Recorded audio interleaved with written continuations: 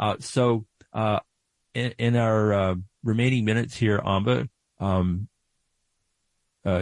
you've for the last several years been closely following the deteriorating situation on Rikers Island, which is run by the city of New York, and since 2015, it's been under a federal monitor due to chronic problems there. And that situation has only gotten worse to the point yesterday the U.S. Attorney's Office for the Southern District of New York announced it would go to court to take over control of Rikers from the city, somehow have the federal government run it. From conversations you've had with people who work on Rikers and with inmates and family members that you've talked to over the years, how do you expect that they received yesterday's news? Well, thanks, John, for letting my coverage. And yeah, this is a really serious issue that I'm glad we're talking about. I just want to acknowledge we have a caller on the line. Caller, we'll get to you in 1 second. Thank you for being here with us. Yeah, but I have been covering Rikers for a while. Quickly, most recently, the city, supported the Department of Correction in axing only one thing, 1.4% of its over $100 billion budget, which was daily programming in Rikers.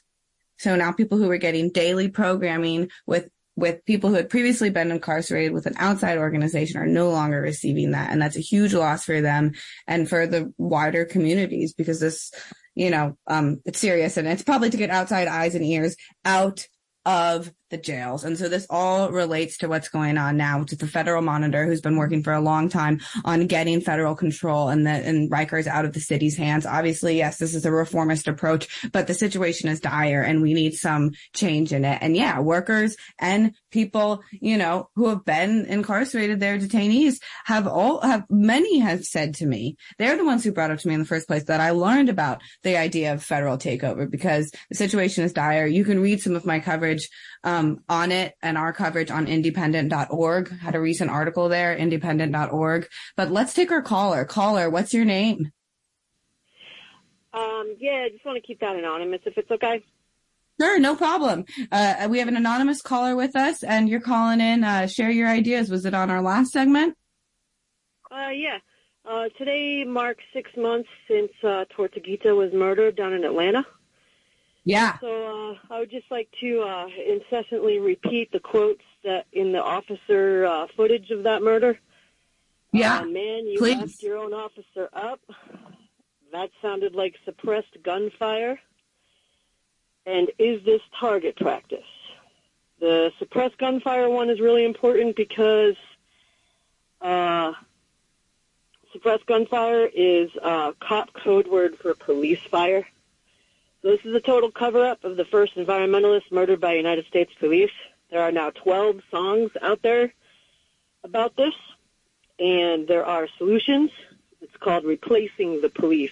Not all the police, but there are systems already in place all across the nation, such as PAD in Atlanta and Cahoots in Eugene, Oregon, that has been in existence for 31 years, that people can call instead of the police.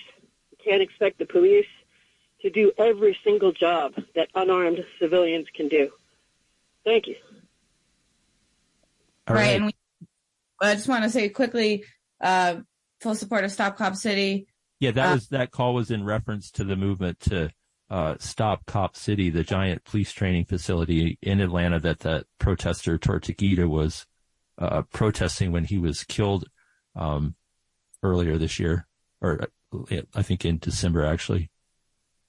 Right. Yeah. And they likely had their hands up when they were likely killed by the police. And Atlantans now are working on bringing together enough votes. I think they have to have something like 75,000 votes to put a referendum. You mean petition signatures? Petition signatures to have a referendum so that Atlantans could vote to stop Cop City, which we don't have a lot of time to get into now, but you can Google that and you'll find a lot of information. And it also recently Stop Cop City, protesters actually, ran through a field in Atlanta to disturb a Bank of America, luncheon. And that was very bad. Well, good for them. And, I hope they inconvenienced, the bankers and their friends. One more quick note from the world of cops and courts and all that stuff. Today, or yesterday, it was announced that Edward Caban, the interim police commissioner here in New York, who took over from outgoing police commissioner Keechant Sewell, he's now the permanent police commissioner. He has a track record of some abusive practices that have raised a lot of eyebrows. There was a comment released by the Justice Committee.